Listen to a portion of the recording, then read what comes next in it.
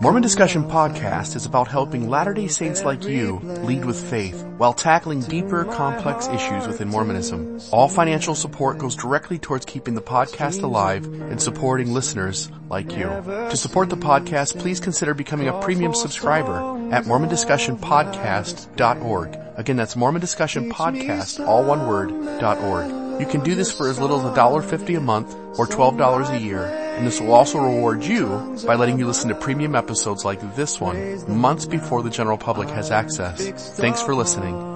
And now, on to what you've been waiting to hear. My name is Alex Kortz, and I've agreed to do a series of podcasts about interesting artifacts found in the ancient Americas that may shed light on the Book of Mormon. I used to run the Book of Mormon Archaeology podcast and Facebook page, which was later changed to Sacred Archaeology because I was expanding beyond Mormonism.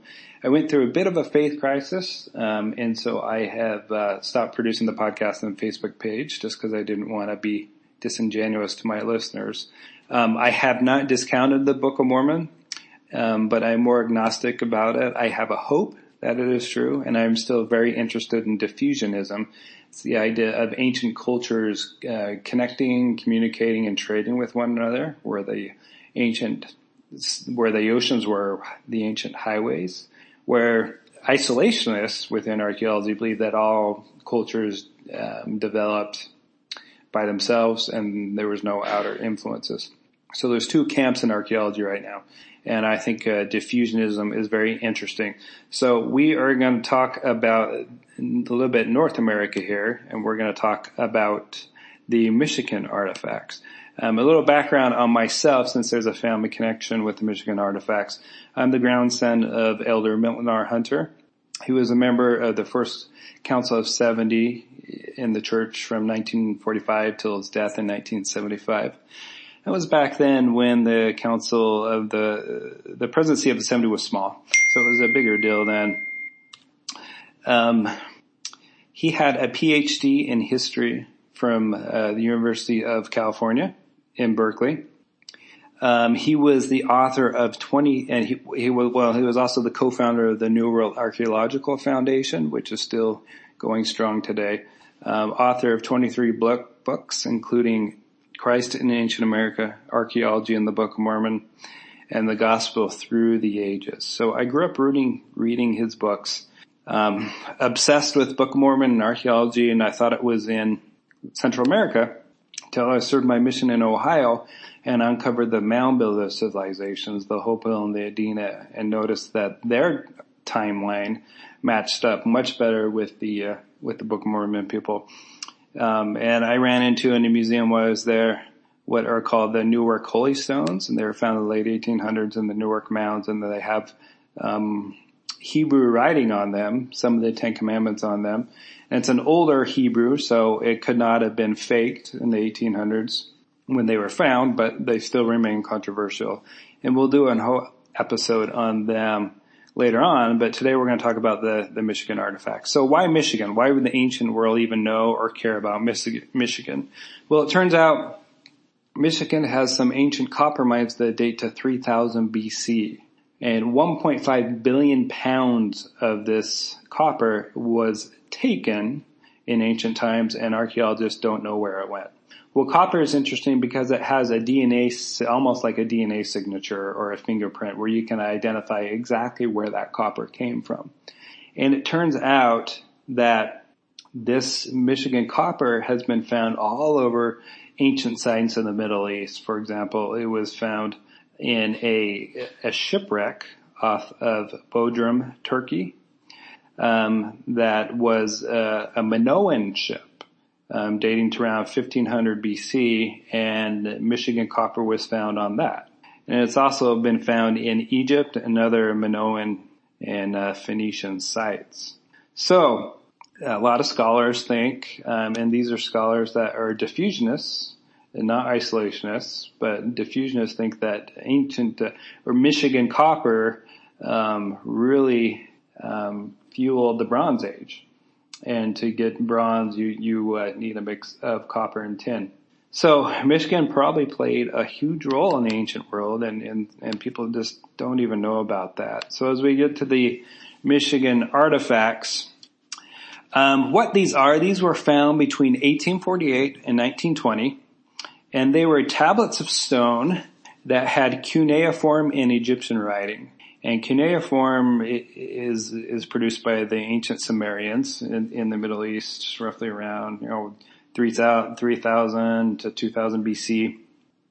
And also biblical scenes such as the flood and the Tower of Babel, and then even, oddly enough, some New Testament scenes with some scenes about Christ and his timeline.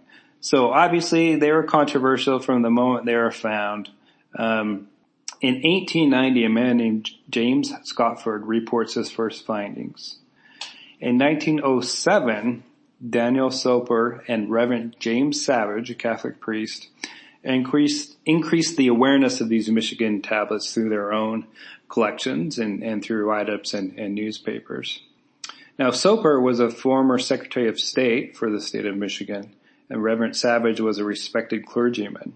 Now, in 1910, Bishop Rudolph Eitzenhauser, a missionary for the former RLDS Church, the Reorganized Church of Jesus Christ of Latter-day Saints, he produced a small book called Engravings and Prehistoric Specimens from Michigan, USA. And here he highlighted a lot of the Michigan tablets and their interesting ties to the old world, with the scenes carved there and the languages. So this is when it hit the radar of many, mainstream archaeologists, and they began denouncing these finds because now these Michigan artifacts are getting into the mainstream. So they accused Scotford of counterfeiting them. A national committee was formed to really investigate this to see whether they're genuine or not, led by Professor Frederick Starr of the University of Chicago and Roswell Field of the Chicago Examiner, which is the pre-runner of the Chicago Tribune, and Dr. James Talmage, director of the Deseret Museum in Utah, and of course an apostle of the LDS Church, or the Church of Jesus Christ of Latter-day Saints. Now, Professor Starr reported that the artifacts were introduced by sleight of hand as everyone watched. So he thought it was a trick. And now this is despite Starr having retrieved several artifacts himself during some excavations of these mounds. So even though he retrieved several himself, he thought that this was sort of a magic trick. Talmage, then Elder James Talmage, who we all know, went out with Scotford and dug into some mounds, and they found an inscribed tablet. So, Talmage was very sort of skeptical of this. So he went out again with Scotford and brought Soper this time with him, and they found more inscribed tablets. And so Talmage, just, ever the skeptic, decided to go out by himself, and he excavated several mounds and didn't find anything. And so because of this, he accused Scotford and Soper of forging the artifacts. So the controversy kind of laid dormant for a while. People were split. There were some scholars that believed they were real and others that didn't. Now we're going to fast forward to 1953. Now a judge in Peoria, Illinois, a Judge Cloud Stone of Peoria, asked a respected Chicago attorney, scholar, and scientist by the name of Henrietta Mertz to study the Soper Savage collection. And those were all the Michigan artifacts that had been collected by Soper and by Father Savage. Now, she was uniquely qualified for this because she was trained in forgery and identification during World War II. And she served in the OSSS, or the precursor to the CIA. So extremely renowned and well-known scholar. She studied these and she came to the conclusion that these are absolutely authentic, that these artifacts are real. And she published her findings, and her book was published just after her death in 1986. It was called Mystic Symbol. And she believed that a group of Christians around 380 had fled the Middle East because of persecution by the then early Roman Church. because along with a lot of the Coptic Christians, they believe the Roman Church were changing a lot of the truths that Christ had restored, or some of the original truths, and then were being persecuted for it. So she believed a group of Christians around 300 AD left, boarded ships just like the ancient Phoenicians had done across the seas, and went to the Americas. And then they were the source of these Michigan artifacts. Now, let's go back to 1960. LDS missionaries, Mormon missionaries, Elders Bird and Roundy, met with a father, a Catholic priest, Charles Sheedy, who taught at Notre Dame. So they went to this father, and they had some discussions with this priest, and the priest thought that these missionaries would be really interested in this collection he had. So it turned out that Father Savage, upon his death, had donated or had willed his entire collection to Notre Dame, because he was a Catholic priest. So Father Sheedy, now in 1960, thinks these LDS missionaries would be interested in this, and he shows these missionaries these tablets with Hebrew writing and cuneiform and biblical scenes and so forth. And of course, these missionaries were extremely excited about it. And they contacted Elder Milton R. Hunter, First Council of the 70, and my grandfather, because again, my grandfather was known sort of as the church archaeologist at the time. And then my grandfather, went out to Michigan and to Notre Dame, and was very interested in the artifacts. And so the Catholic Church and Notre Dame University gave the entire collection to my grandfather. And that collection consisted of maybe 800 or 900 pieces. And how they would identify a lot of these Michigan artifacts, other than the cuneiform, Egyptian writing, and biblical scenes, is they would have a symbol called, which Henrietta Mertz, when she was studying them, named the mystic symbol. And it was a marking in cuneiform that sort of marked or branded all of these kind of artifacts. And in 1973, my grandfather, Elder Hunter, began a manuscript about these Michigan artifacts. In 1974, my grandfather became sick, and he donated his entire collection to the LDS Church, where it was then warehoused in the Church Museum. And then in 1975, my grandfather passed away. Now we're going to fast forward to the year 2000. So the LDS Church notifies my family, and again, my name is Koritz, but my mom is a Hunter, so this would be the Hunter family. She notifies the Hunter family about the possibility of donating the Michigan tablets, this entire collection, to the state of Michigan, where it could be studied there by archaeologists. So they insisted. My family was a little resident. They were a little hesitant to allow this, but the church insisted that these were serious archaeologists. They were going to study it. Right now, they were just in a dark warehouse, and let's get these out where scholars can study them. And then they added, and by the way, no legal action can really prevent us from doing this, but we're talking with you about it. So given that, my family consents, and the caveat is if they are properly studied, in a faithful and fair way, then my family gave its consent. Well, in 2001, a professor of anthropology named Richard Stamps at Oakland University, who was a member of the church, wrote a book called Toole Leaves Marks, Material Analysis of the Scotford Soper Savage Michigan Relics. Essentially, Stamp claimed that the artifacts were made by metal tools. And this is one reason he says these can't be authentic, despite him being a Mormon. And despite the Book of Mormon clearly discussing the use of metal, Dr. Stamps said, these can't be real because metal tools are used. And so his disapproval of the collection was kind of the final nail in the coffin for the LDS leadership. And we understand this went up to all the way to the 12. who made this decision, and ultimately Elder Neil A. Maxwell was the decision maker. And he decided, let's get rid of this collection. They're too controversial. Let's donate them to Michigan State University. So in 2003, the LDS Church donates the Soper Savage collection to Michigan State University.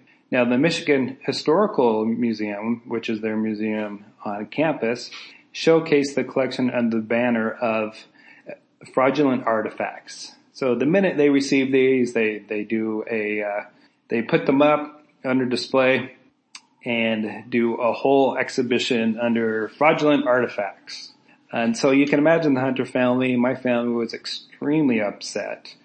This was not what the church had promised us. And now these artifacts, which my grandfather believed in, was a PhD, was a smart guy, and believed these were truly authentic, along with Dr. Henrietta Mertz, believed they're authentic, but that didn't matter. And now these artifacts are being mocked. Well, in 2014, myself, Alex Quartz, and again, I'm Elder Hunter's grandson, I attempted to secure the collection from Michigan State University. First, I met with LDS church officials, and to see what we could do to get these artifacts back. And so the museum bounced me to the church's lawyers, Curtin and McConkie, which they sort of put up a shield and said, talk to these guys. And, I made the case that, look, we gave our consent for these artifacts to be given to the Michigan State University only if they were going to be studied properly and not mocked. Essentially, to make a long story short, the lawyers for the church said, tough luck, too bad, your family gave the consent, and now they're in the property of Michigan, the state of Michigan, and that's all we can do. Goodbye. Sorry. Very sort of cold, curt reception from the LDS Church and its attorneys. So I thought I was work with the state of Michigan. So I went out to Michigan State University and met with their head archaeologist that oversaw the collection, Eric Perkins. And just, I'm a PR guy, so I brought along with me Ryan Fisher of the Nephite Explorer program, which runs on KJS 14. And I know he's interested in this stuff, so I brought him along to film what was going on. Now, Eric Perkins, Dr. Perkins, was extremely accommodating. He pulled out the entire collection. He spent like 3 to 4 hours with us, let us film, let us ask questions, let us do interviews. And of course, he is not a believer in them. And he thinks that his reason were that, there's a mixture of languages here, and it just doesn't kind of make sense there would be. And of course, if you're believing the Book of Mormon, that the language that the Nephites used was a reformed Egyptian, and the Hebrew had been corrupted by them. So anyway, there's mixed languages here, and why would there be Christians in ancient America? That just wouldn't happen. So Dr. Perkins has to go along with a lot of traditional archaeologists, and without getting into it, today's archaeologists have a dogma that is religious as anything, that if they go against the current dogma, then it's career suicide, right? So Dr. Perkins maintained the belief that these weren't accurate. So despite my attempts on behalf of the family, we could not get these artifacts back. However, if you're ever in Michigan, you can contact Eric Perkins, a Michigan State archaeologist, and he will allow you to go see the artifacts. Some interesting things on the Michigan artifacts. I talked about this mystic symbol. It is identified as cuneiform. However, when you talk to the Native Americans in this area, around Michigan, the natives there, they say they recognize the symbol. It's on some of their ancient records, and they identify it as the name for the Creator's son, and they call it Yod-Heh-Vah. Yod-Heh-Vah. And of course, that is extremely interesting because it's very close to the word Yahweh or Yehovah.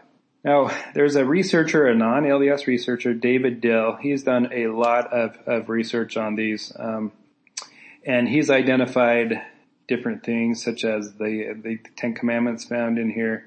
One really interesting thing that Dill uncovered was that now one of these tablets, it was unearthed in 1896. Now there was a man's head, and it was a calendar that it seemed to be corresponding to the end of July. Well, it was pointing at a certain solar eclipse that also held a meteor shower at the same time over the month of July or midsummer. And this was passing directly overhead, which this would be precisely Isabella County, just west of Detroit, Michigan. Well, it turned out that if you look at the astronomical records, that there was a solar eclipse with a meteor shower directly overhead at about 352 AD. So Mr. Dill feels that this single artifact proves that these are genuine. There's no way that could have been faked. So essentially, these artifacts, the Michigan artifacts, they're found, they have been found, because again, they're identified by the mystic symbol, in 27 Michigan counties. They've been found across 7 states in the United States, as far as Maine, and an estimate from anywhere from 10 to 30,000 artifacts originally. The slate was found, has been taken from the Keenwa Peninsula, which is up near Wisconsin, the Great Lakes, a couple hundred miles away, and the copper from Isle Royale in Michigan, which is an island in the Great Lakes, a couple hundred miles away. And during his day, when they were accusing Daniel Soper and others of manufacturing these, Daniel Soper was exasperated with that and frustrated, and he said, quote, "I have personal knowledge of more than 3,000 articles that have been found, and if they are and were buried to be found, whoever buried them has been a very busy person, because they have been found throughout the state by hundreds of different people." Now, the biggest problem, so the metal cut marks, a lot of these carvings clearly were made by metal tools. So most archaeologists say, yeah, metal was not in the New World. But Mormons, disagree with that. Another big criticism is a lot of these artifacts were unfired clay. So clay that wasn't fired in a fire and buried. And they said, look, if this was in the moist Michigan soil, this clay would be long gone. So Wayne May, who is the publisher of Ancient American Magazine, that studies diffusionism and ancient cultures' contact with ancient, mostly North America, and just happens to be LDS, so he's interested in this. He has several of these pieces, and he took one of the pieces of this unfired clay and put it in a bottle of water for 1 year. And then when he took that out, there was zero change. So it's very unlikely that these would have broken down. Now, and then my grandfather started a book about this, and he was writing a letter to Ellis Clark Soper, which was the nephew of Daniel Soper. And he asked my grandpa if he believed these were genuine, and my grandpa wrote back and said, also, the fact that many people have proclaimed that both Father Savage's and your father's, Ellis is Daniel's son. So starting over, also the fact that many people have proclaimed that both Father Savage's and your father's collections are frauds or forgeries makes your and my problem much more complicated. As you know, I personally, however, feel that the artifacts are all genuine. So my grandfather absolutely believed these were. Again, I mentioned these were found in different states as far as Maine. The mystic symbol is found on an island just off of Maine called Monaghan Island. And there has also been Phoenician writing found there. And on a big stone right on the island, facing, eastward into the Atlantic Ocean, there is Phoenician writing that says cargo ships from Phoenicia. So again, interesting. Did these ancient people trade with each other? most likely did. So it remains to be controversial because as you look at the collection, there is some sheet copper in there that is interesting because sheet copper is sort of a modern invention, and some of these inscriptions were found on sheet copper. So you do start to see a few fakes that may have been thrown in with some of these, people playing tricks or trying to make money off of what was already being found. And so it's like throwing mud in the water and making it murky. It doesn't mean the entire collection, all these artifacts are fraudulent, but it is pretty clear that some frauds have been found. And once something is sort of polluted like that, archaeologists won't touch it. There's so much dogma that they're afraid of and messing up their career, they're just not even going to touch it. But for one forger to forge these up to 30,000 artifacts is impossible, and particularly given the timeline. Now, the first artifacts were found in 1848 containing the mystic symbol, and then they were found throughout the states clear up into 1920. Now, there's no way one person or even a group of persons could have manufactured or faked these artifacts. So again, if you want to see the Michigan artifacts, go to Michigan State University. It's the university there in Lansing in the museum on campus. Just ask and they'll bring you back and show them to you. I personally think they are genuine. Are they proof of the Book of Mormon? No, certainly not. But do they make the Book of Mormon a little more plausible? Sure. It absolutely lends evidence to ancient cultures coming to ancient America. Thanks for listening.